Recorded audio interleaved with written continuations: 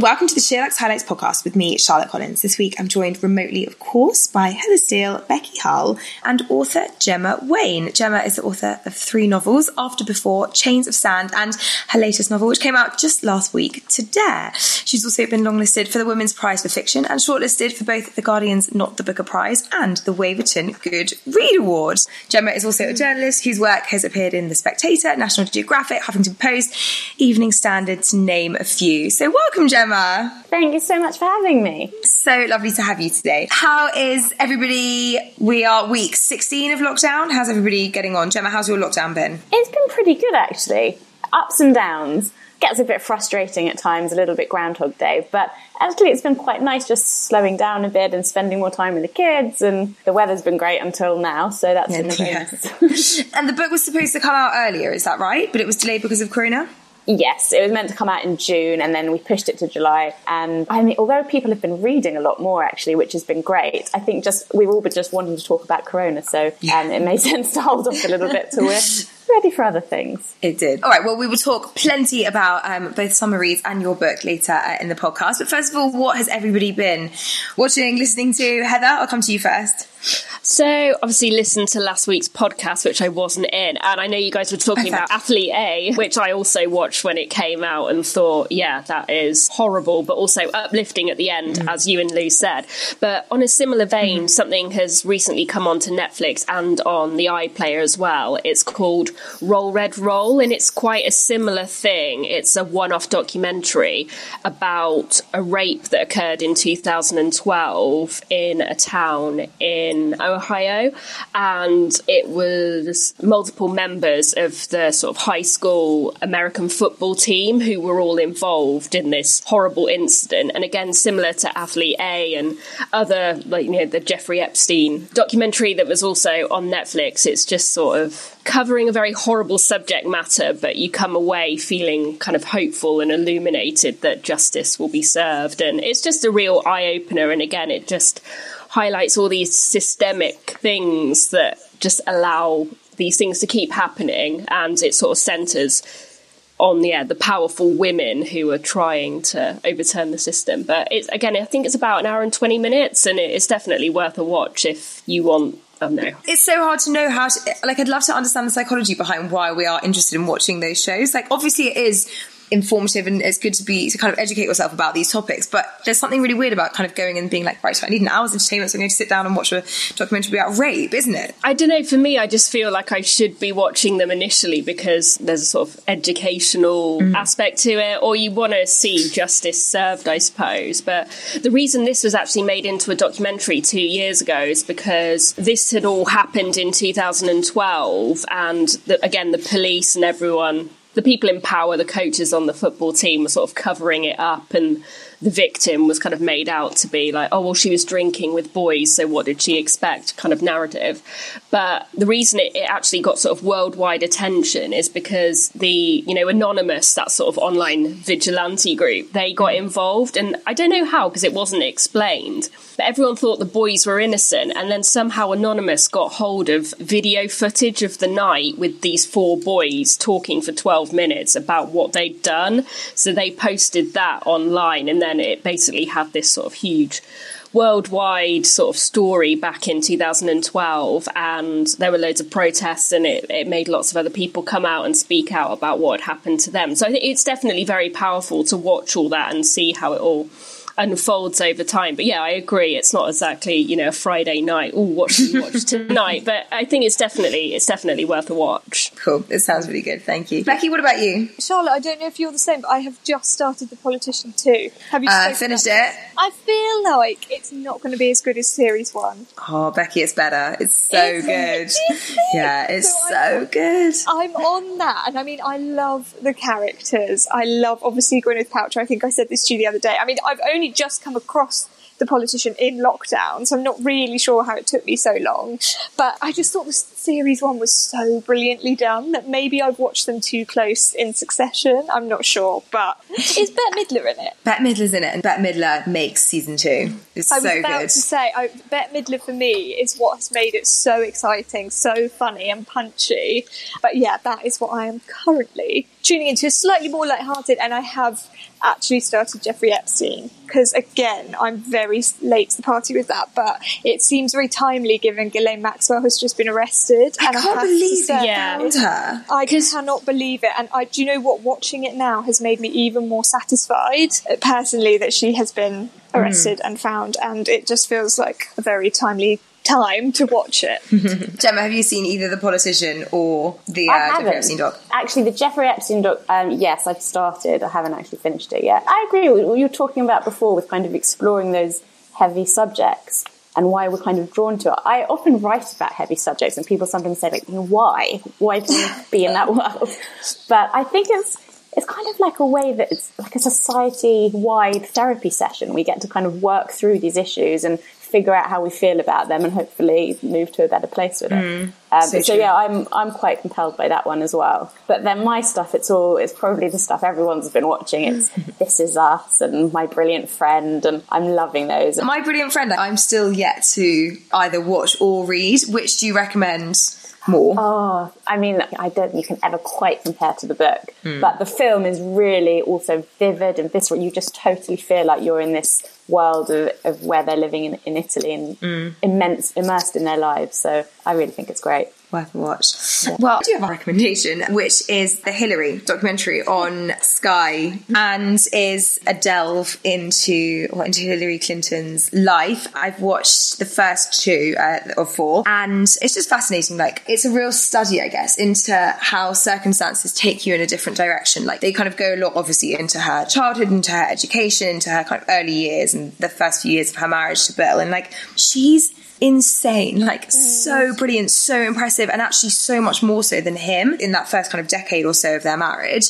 And it's just so interesting to wonder, like, what would have happened if she had the political ambitions instead of him at that time. Like, would she have been where she is today? Obviously, it was a really different kind of climate for women. She was kind of graduating around 1968, so she was a real kind of, she went to Wellesley College and was like a bit of a bra burner. And like, if you're like me and you've kind of only known her as this kind of quite prim blonde first lady, seeing that kind of hippie, real kind of lefty side to her is really interesting too. So I really recommend it. It's got a slightly, probably more than slightly biased slant. I think it's actually produced by the Clintons, so you're not going to get a completely unbiased perspective. But whatever you think of her politically, you can't deny that she's pretty impressive and that she's done some pretty amazing things and had an interesting life. So yeah, for that reason, I recommend.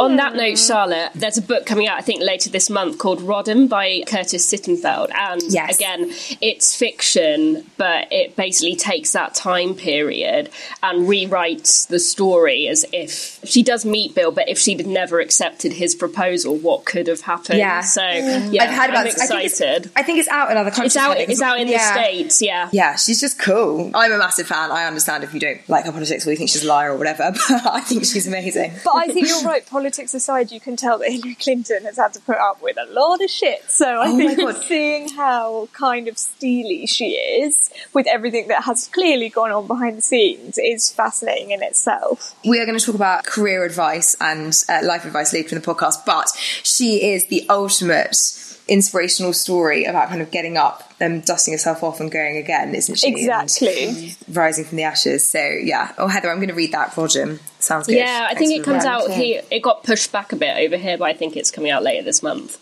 Let's talk about new books now. Timely with you here, Gemma. We were to feature on the 8 new books to read this July. Heather, did you put this together? Yes. Tell us, what are your top recommended new reads this month? So I've actually personally mainly been reading Call Me By Your Name because I'd never read it before, and obviously it came out a few years ago and I absolutely loved the film and I needed something sort of summery, and because it's set in Italy I was like, the perfect time to read it. So that's what I have been reading this July rather than those. But I've also, I only started reading it last night. It's called Small Pleasures by Claire Chambers and it comes out a little bit later this month, and it's basically set in the 1950s in southeast London.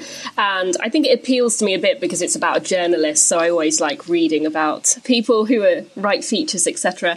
But she's called Jean and she works on a local paper and she's almost 40 and she lives with her mother, so she's feeling a bit like, meh, whatever. But then this young Swiss woman contacts the paper claiming that her daughter's the result of a virgin birth, and then it kind of leads Jean, apparently, I've not got this far yet, but to discover like whether this is a miracle or a fraud, and her life kind of gets intertwined with this girl's, and she gets to know like the husband and their daughter, and it just gets very dark. Ooh. I feel like a lot of the recommendations were quite dark. Yeah, I feel like that's been a bit of a theme this year. I know Tor spoke about My Dark Vanessa on last week's podcast, but yeah, there's definitely seems to be... I suppose summer, generally, there tends to be lots of thrillers and things out, because generally that might be something you'd read on a beach if you were going abroad. But yeah, they're quite a dark selection this month. Gemma, something you know a little bit about? Yeah, so actually I had a sneak peek at a book that isn't quite out. It's coming out in September. I got to read a proof copy, and it's called The Bench by Saskia Sargensen. And it is just this beautiful love story. So not so dark. There's some grief in it. There's some ups and downs. It's a real roller coaster, but it's about this couple that meet pre-days of internets and mobile phones. It's kind of just before that period. They meet in a small town in America, and then fate intervenes and they're pulled apart, and then they're thrown back together and pulled apart, and you're kind of up and down and all over the place with them. But it's just so beautifully written. You're so invested in these characters. You just want them to be together. And it's a really, by the end, it's kind of this uplifting, wonderful, just portrait of love. Oh, I that sounds lovely. Yeah. Obviously, Today, which is your new novel, also has a kind of thriller element to it. Is that kind of what you enjoy reading in your spare time? Or like, what do you find you tend to read fiction-wise? Not really thrillers, actually. And I wouldn't say this is totally a thriller. It's kind of somewhere between commercial literary fiction, but it's a step into that realm of psychological suspense. So no, I usually read probably exactly that area, kind of accessible literary fiction. I love kind of family dramas and big sweeping epics. I just read Hamnet. I'm reading Girl, Woman, Other at the moment. Yeah, that's my kind of bag. So Gemma, the book is obviously out now. Can you tell us what it's about?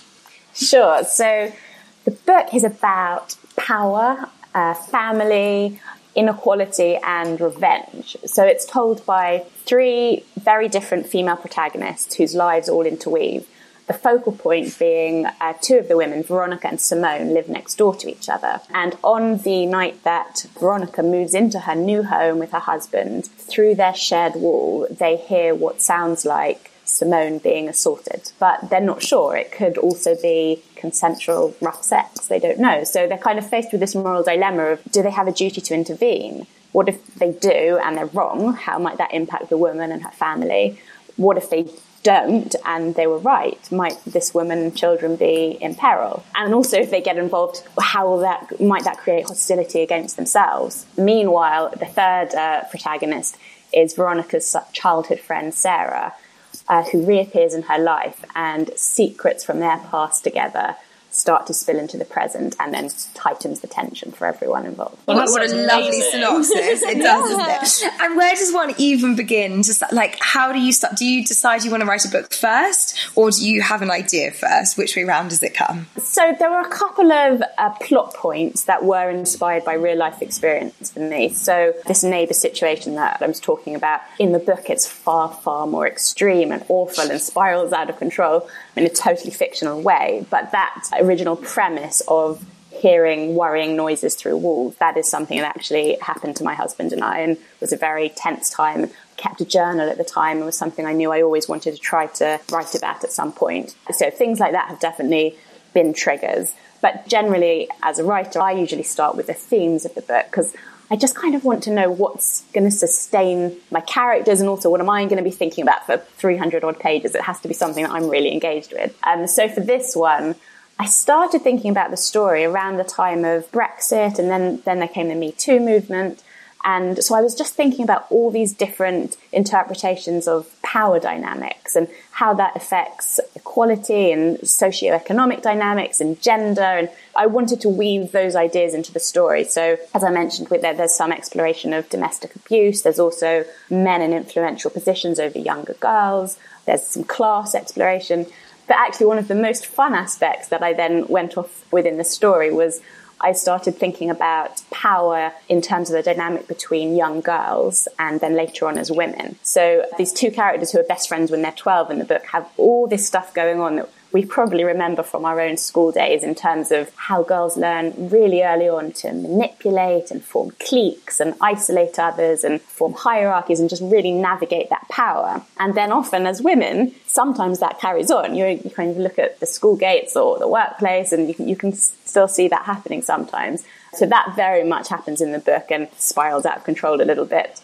But also is something that I think about quite a lot because I think particularly with the Me Too movement, a lot of us have really tried to move away from the way that we often feel pitted against each other as women and are really discovering the power of sisterhood and how we can really be each other's biggest supporters. So that's in the book a little bit as well. I read a really interesting thing this weekend. It was actually a caption somebody had put on Instagram that got shared around a lot, which was somebody, I think it was an influencer, saying that she had started to check herself every time she was somewhere where a girl who was being loud really annoyed her. So, you know, when there's a girl who's either taking selfies or like just being a bit obnoxious, and she kind of did what we all do, which is just like, oh, can that girl shut up? Oh, she's so annoying.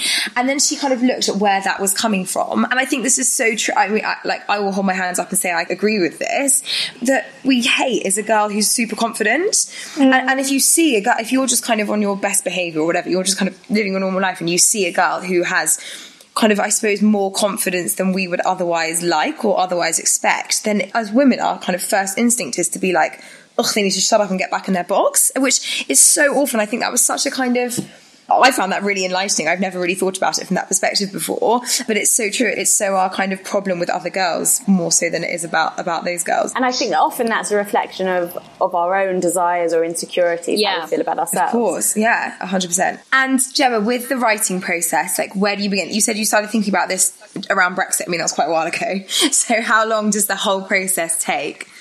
So it's always really hard to tell because it's such a stop-start process. I generally, with the book, obviously a lot of it is just total fiction, but whenever there's something outside the realm of my experience, what I feel like I can really write authentically about, then I like to research. So with this, I spent a fair bit of time at the beginning doing research. So I was talking to child psychologists and social workers, and in the book, some of the characters live on an estate, which is something I don't have personal lived experience of. So I spoke to people who did and just kind of gathered all these insights, which I love this part of the process. And that took a little while. And then there's the writing, but then there's so much waiting because you send it, I always give it to a few friends to read, get their input. Then I send it to my agent. Often we do edits. Then it goes to the publishers. Then there's no edits. So it's kind of this real back and forth. So it's definitely been a period of a few years, but working on lots of other stuff intermittently too. And does it get any quicker? Obviously, this is your third book. Does it get any quicker, you know, as it goes on? And presumably number one is the most like rah to get written. Yeah, number one is definitely because you kind of spend your whole life, I think, gathering all these experiences that you're going to put down in your novel, and you put them all in, and then they're all in that first novel. So then you kind of have to start all your experiences again. Yeah, yeah. But actually, my first published novel was my third novel that I'd actually written. The other two kind of, you know, tucked away in a drawer, gathering dust. But definitely, I'm much more confident, I would say, in the process now.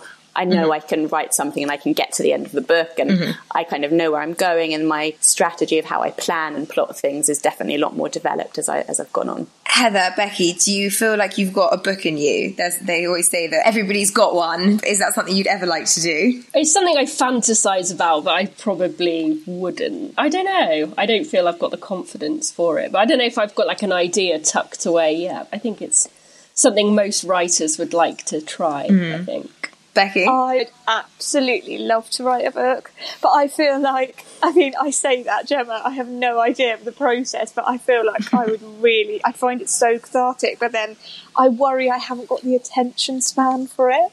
I'm the kind of person, I'm so bad at starting things and never finishing things properly, or starting and going back to it about a year later, do you know what I mean? So I'd have to be very strict with myself. But it's certainly something I've thought about, more than once. Yeah, I think about it quite a lot. Yeah. I'm sort of just like waiting for an idea to come to me. And you know what? When Girl on the Train came out, I was like, why the hell didn't I think of that? On the you watch a lot of dark, twisted things. I feel like there's got to have been an idea in there somewhere. There's got to be somewhere, Charlotte. Come on. You should give it a go. Do you recommend just starting? Like, can you just like go and write a chapter and kind of break that first wall down, or not really? The first book that I wrote, which has not been published, but that one, I literally had an idea, kind of knew where it was going, and I just started and wrote the book. As I've gone on, I've learnt to plan a lot more. Some writers don't, but I very much do now. Make a detailed plan, do all sorts of character development. I plot out exactly what's going to happen in each chapter because I like to know where I'm going. Often you then go off at tangents that you weren't expecting, and those are very frequently the most interesting parts. They're the bits you love in the end. But I definitely like to have a roadmap. Yeah. But you know what? I was always jealous growing up of the people who kept journals and diaries and, have these records of their whole lives. And every new year I would start a new diary and it would last maybe a month and I would never carry on. So yeah, I think you just start, but then you have to keep going. It's good to know that you can also be a quitter / procrastinator and still get a novel done. Yeah, that's encouraging. Yeah, Becky, I didn't ask you, is there anything you're reading at the moment? Any novel recommendations? Well, I was on a podcast last week and I spoke about Behind Her Eyes by Sarah Pinborough, which, oh my God, guys, I'm so close to the end and it is amazing. But straight after, I've got my other one lined up, which is The Hunting Party by Lucy Foley. Oh, yes. Harry got this for me for my birthday, and it's actually, it sounds right up my street, a ripping, riveting murder mystery, Wiley as Agatha Christie. So I'm very excited to start that. I'm really looking forward to it. That front cover, Becky's holding up on Zoom for listeners, and that front cover looks really familiar. I definitely see that everywhere. It was everywhere last year, I think, kind of on billboards and stuff. Have you read it, Heather? No, I haven't. No. Well, I will let you know. I'm also really waiting. I can't believe that no one on the podcast yet over the last 2 months has talked about Where the Crawdads Sing. I've got it. I've got it too. I'm just trying to read it quickly enough so that I can be the first person to talk about it on the podcast. I'm really surprised that nobody has yet. All right, well, if you are looking for more recommendations for books to read over the next month and new releases, then have a look at Heather's feature on the site.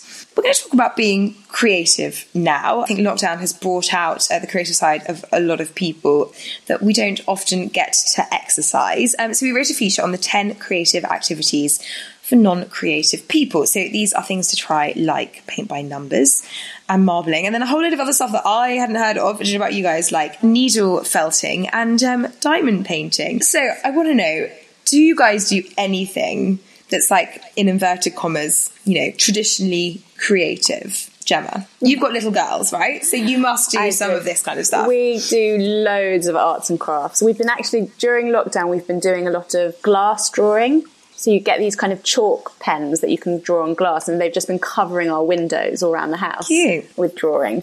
We do lots of baking. They're really artistic, so they do a lot of that. Becky, I'll come to you. In terms of creative outlets, do you have any? Would you like to have any? Do you know what? I don't have much creative outlets, which is a bit miserable, but I do like photography, in all honesty. I have got my SLR, which I've had since I was 18, and I've been thinking over lockdown I really should have made the most of that, or just done a bit more with it. Needless to say, I haven't. But in terms of creativity, that's probably where my interests lie. What do you take photos of? Well, more like sort of when you're out and about. I mean, we're so lucky where I live down sort of Brighton way, as you know, but we have the South Downs and sort of landscapes, and I went up Devil's Dyke the other evening and had some beautiful photographs of the sunset. I'm very at one with nature.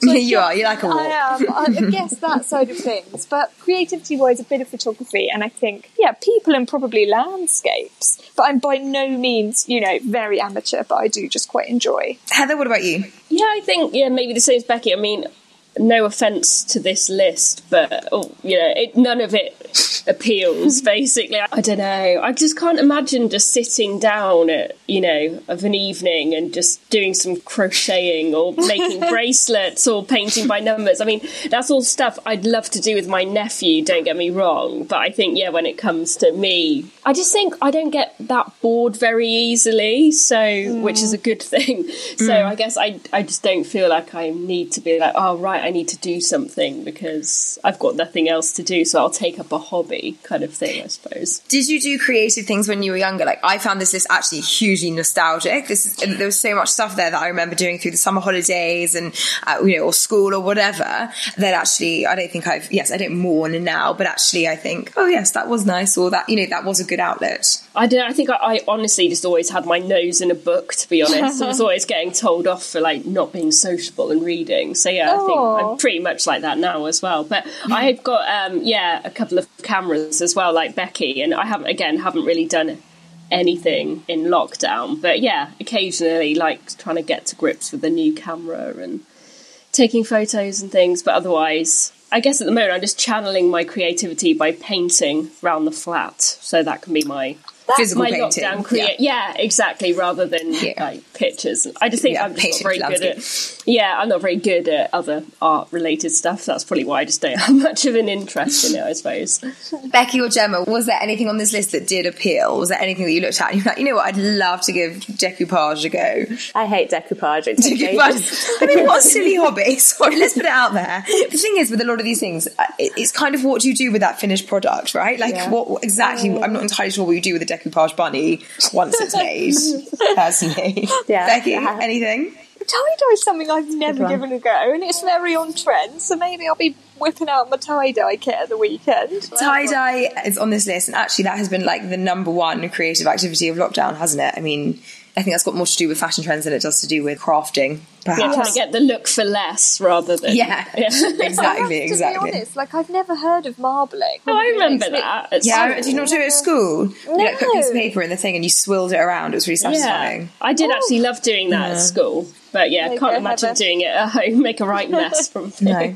Gemma, are you naturally creative? You said your girls are, but do you also feel nostalgic about doing all of that kind of stuff? Well, for me, I think writing has always been my form of expression. So right from a child, that was always what I did if I wanted to be creative. But I love joining in with them, but they're already way better at it than I am. So my daughter was teaching me all about kind of facial proportions and things. I don't remember learning that at school. But I do. I remember having like a grid and you had to draw. Okay, so you were paying attention. I obviously wasn't. But no, I think they probably get that from my husband's side of the family. Fair enough. All right, well, if you are interested in trying your hand at some crafty activities, perhaps in conclusion with some children, but then have a look at the feature on the site. Let's chat a bit about travel now. We wrote a really lovely feature where we interviewed 15 influential women on their dream travel inspiration right now. Everyone from Anina Bing to Monique Dale, Monica Vinader and Ruby Hammer took part and shared their dream holiday destinations, where's on their list and their most memorable trips to date.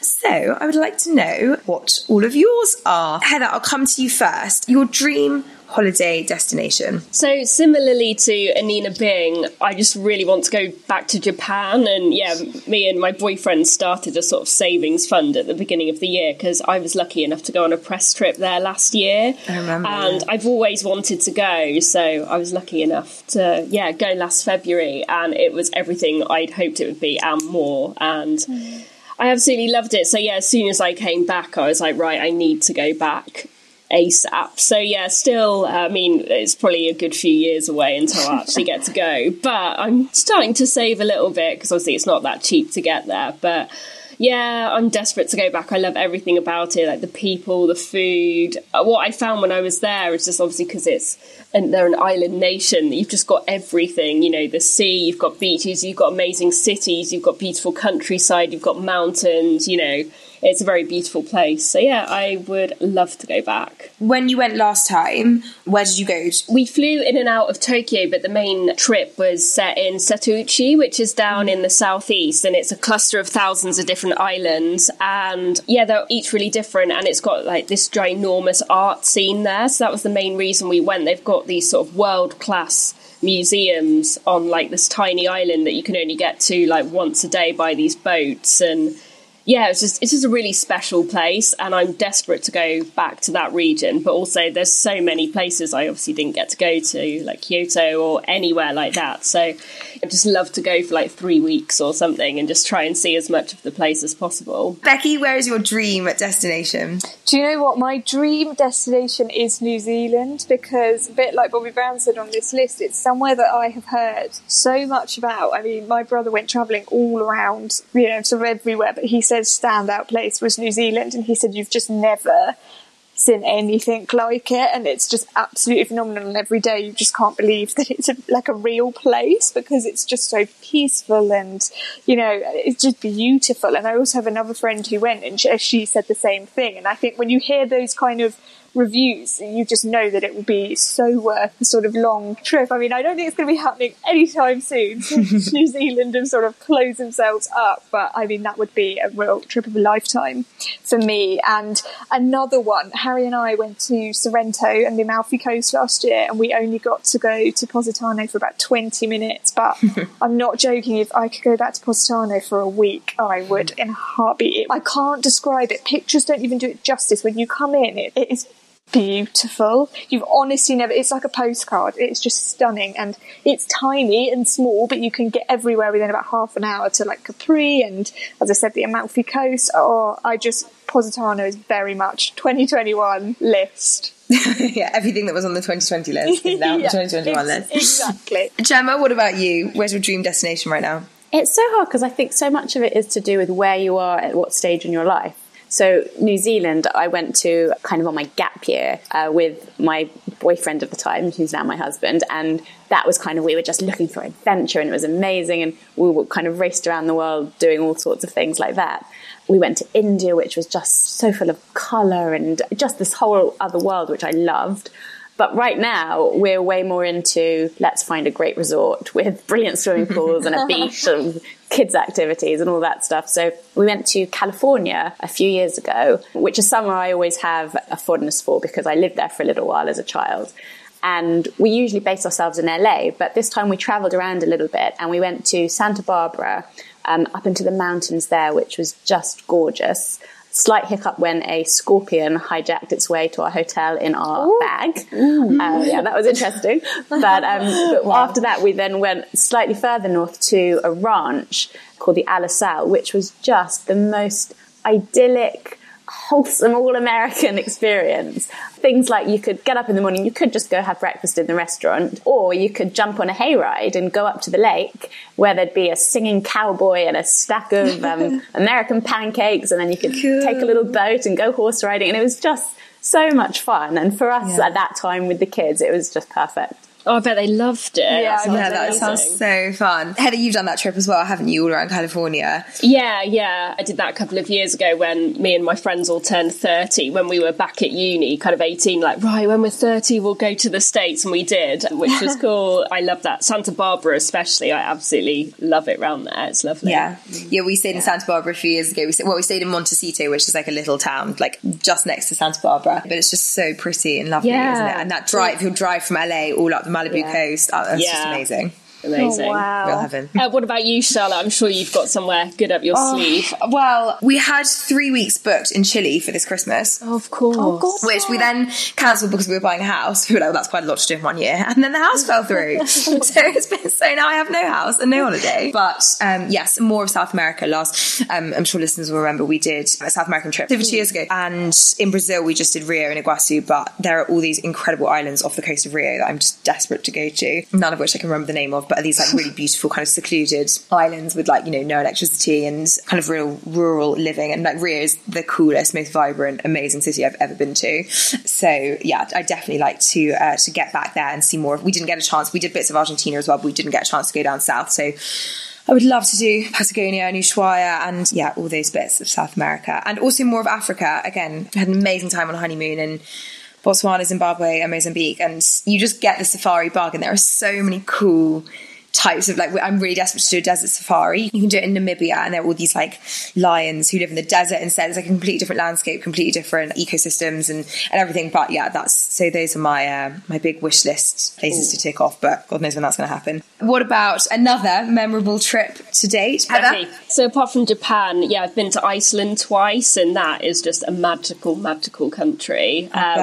Both times I've been, I've gone in December when it's, pretty much darkness for a lot of the time. But we did see the Northern Lights twice, which was amazing. Wow. And yeah, it's a beautiful country, really incredible people, awesome food. It's an amazing place. Again, I never really liked geography when I was at school, but similarly to Japan, I think I liked it because there's volcanoes and then crazy waves and then glaciers, and there's just all sorts of like amazing things all in one place that I just can't think of that many countries I've been to where you could see so many sort of natural phenomena in like 1 or 2 days. So yeah, definitely recommend going. It's an interesting place to have gone to twice. Yeah. I think me and my friends, a certain group of friends, we love like Bjork and are obsessed with like Icelandic bands. And I don't know, I guess just since I've been young, I've just always had a fascination with Iceland because of Bjork and Sigur Rós and just this amazing music scene they've got in quite a tiny place. So yeah, I think I've just always been fascinated by there. So the first time we went in 2011, and yeah, just fell in love with the place, which is why we went back again. But it's really easy to get to now. It wasn't back then, but they do sort of daily flights there now from Luton, I think. So yeah, it's easy to get to, and yeah, honestly, it's amazing. Just pretty expensive, right? Once you're there, yeah. I mean, we stayed in like a really horrid Airbnb the second time to keep costs down, but yeah, I'd love to go back and do it, in a nice, a proper way. Yes. But no, it's great. Becky, what about you? So I have just thought of one, actually. We went to, I feel like mine are all Italy, very standard for someone who loves their pasta, but we went to Lake Garda. It must have been, I was about 18 actually, so it's a really, really long time ago now, but when something sticks in your memory so well, because we drove through Geneva, and it was just one of the most incredible experiences, because the landscape you see, and there's a lot of thunderstorms down there, a lot of big burly storms and then heat waves, and it's just, you see sort of everything, and it's a real experience swimming in a lake with sort of swans and ducks, but you're kind of by a beach. It is bizarre, but you feel really sort of calm, and I can't tell you how relaxing it is. And also Lake Garda's just tiny, and you can get to Verona from there really easily. There's just a lot to do, but as I said, if you can drive, I can't recommend it enough, because you see some beautiful scenery. I think there will be a lot of people driving to Europe this summer again, as long as the borders stay open, then there will be a massive increase in that happening. So that's a good tip, actually. Thank you. Gemma, what about you? What's a memorable trip for you? Well, I'll be very boring and say Italy as well. We did our honeymoon in Italy, and we flew and then took a boat into Venice, which I'd never been to before. So just kind of entering this fairy world with all these twinkling lights and the canals instead of the roads, and it was just so beautiful. And then we travelled around Italy, so we did Rome and Milan and Capri and all over the place. And for a number of years, we just kept going back to Italy because, first of all, the food is just so good. Every bite you take of olive bread and pizza and it's just, I love it, and it's just so beautiful and friendly, and it's one of my favourite places. If I had to pick somewhere else, I also did a trip with a girlfriend quite a few years ago now to Mexico, and we travelled around there quite a lot as well, and it just seemed each place we went to, we were discovering, obviously these were not our discoveries, but we felt like we were discovering these hidden beaches and just turquoise waters that you could walk out for 300 metres before it went past your knee level, and just the stuff that you maybe don't get so much staying a bit nearer to home. Did you do Mexico City? Because I forgot that is somewhere that's also really high on my wish list right now. That time we didn't, no. We did Isla Mujeres and Tulum, and I'm forgetting a few places after that, but we stayed all kind of in that area. In that case, you got to go to Tulum before it was horribly torn. Yeah, I keep hearing now exactly. Oh, it's rank. Oh, it looks horrible. It's horrible. We went 2 years ago, and we stayed between Cancun and Tulum, so we were lucky. We kind of escaped the throngs, but we went into Tulum for dinner one night, and it's like Magaluf. It's horrible. Yeah, it's literally like Magaluf with expensive hotels. It's like all people on the streets with flashing lights. No, real shame. Yeah, it was nothing like that then. We literally stayed in a little cabin on the beach with a hammock, and it was nobody else there. Yeah. I believe that Isla Holbox is like that now. That's where you go if you want to get that. Nutrilum. Kind of, the Nutrilum. We did an insider's guide for that's on the site that we did last summer. So any Holbox. tips on where? Yeah. So if anyone needs any ideas for where to stay or go. Good tip, Heather. Charlotte, how about you? Probably when we did our road trip around the southern states of North America, that was also the most incredible trip. We did Nashville, Memphis, New Orleans, Austin, and it's amazing how many different cultures there are in the States, and even each one of those places has such a strong identity and culture, and whether it's food or history or music, each one of those places, even though they're only a kind of 3-hour drive from one another, with Austin as an exception, that's quite a slap. But the other three, they like effervesce with their culture and are just really kind of fun, magical places. Probably Nashville the most. Memphis and New Orleans, for various reasons, both have quite kind of dark, dingy sides, but Nashville is this just like purely happy, wonderful city of music and great food, and it is so memorable. Well, if you're looking for more travel inspiration, then do have a look at the feature that we wrote with those 15 influential women. Let's finish now by talking about career lessons. We interviewed Marcella Sigulam. She is the head of global events at Total Management Group. I cannot recommend reading this interview enough. She has one glamorous job, but it got us thinking about career lessons and the advice that we would give, the best advice we've been given about your career. So what is your number one piece of career advice? Gemma, I will come to you first. Well, I really liked from Marcella's list her advice about remembering to stop and celebrate, because I think that's something that we often don't do. I remember for me, when I was listed for the Women's Prize, I was so happy, but I immediately started thinking about, great, how can we now pivot from this to the next thing? And I think we're often just sprinting forwards. So I really liked that, but I would add to that also try to enjoy the process, because often the part where you're striving and it's the hard graft and it's the process of getting there is actually the bit that's the most fun and the most rewarding. I always sounds slightly trite, but I often think back to philosophy days at university and Aristotle's concept of happiness, that it's all about the pursuit of happiness. It's about the active process of it. And often it's not getting to that place that we think we want to get to. It's finding the joy in the getting there. So obviously we all need to make money, and sometimes you don't enjoy every aspect of what you're doing. But if you can work into your career things that you love, I think that's the best way to be happy with everything you do. I agree. I think that was very good advice. Becky, what about you? Gosh, I mean, there's been so much over the years, and I think my advice is very much particular to our media industry. But I think one of the best things I ever sort of got was from my old boss, and it was very much to be conscientious, but to also always use your common sense, because I think a lot of the time that just goes out the window with so many things. And actually we work in such a fast-paced environment that you don't always have to be the most brilliant in the room, but if you use your common sense, it goes an incredibly long way in the day-to-day of things. A lot of people don't have much common sense, so if you have some, then you should use it. Yeah, whip it out. But I think, it's silly things, like it does make you quite memorable as well in a job, because I think a lot of the time things go so quick, you do just want people to crack on with things and take initiative.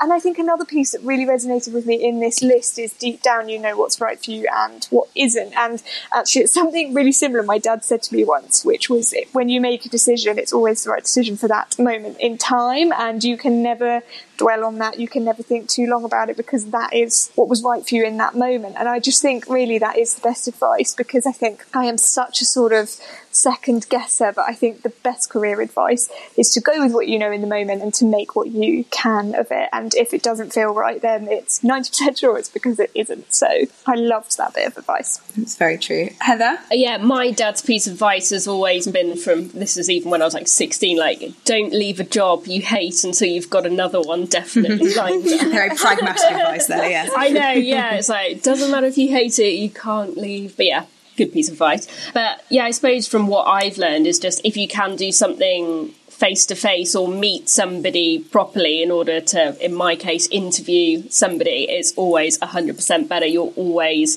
going to get a much better result if you take the time and effort to actually kind of meet as many people as possible. I just think if you do meet people face to face or even just phone somebody, you're always going to get a much better connection and end up with a much better, regardless of whether it's writing or anything, you're always going to end up with a much better result rather than just relying on sort of online writing here and there, or like messaging someone on Instagram, or like sending some questions over via email. I think if you can do something one-on-one, my life sending questions over via email. It's just, I just think the end result of whatever project it might be is always going to be so much better and rewarding. Yeah, that's so true. Finally, Gemma, is there any advice that you've been given that always stays with you, as that is like your number one, always go back to, always remember? There really is, actually, which is, I think it was just after I left university, I did some work experience at Vogue. And at the end of the 3 weeks work experience, you got to have kind of a meeting with Alexandra Schulman. And so we did that. And in that meeting, she said, if you're a writer, you write. And that just really always stayed with me, because I think sometimes, particularly in creative industries, you're maybe waiting for permission to do that thing that you're wanting to do. You're waiting for someone to commission you for something and say, okay, now you can do it.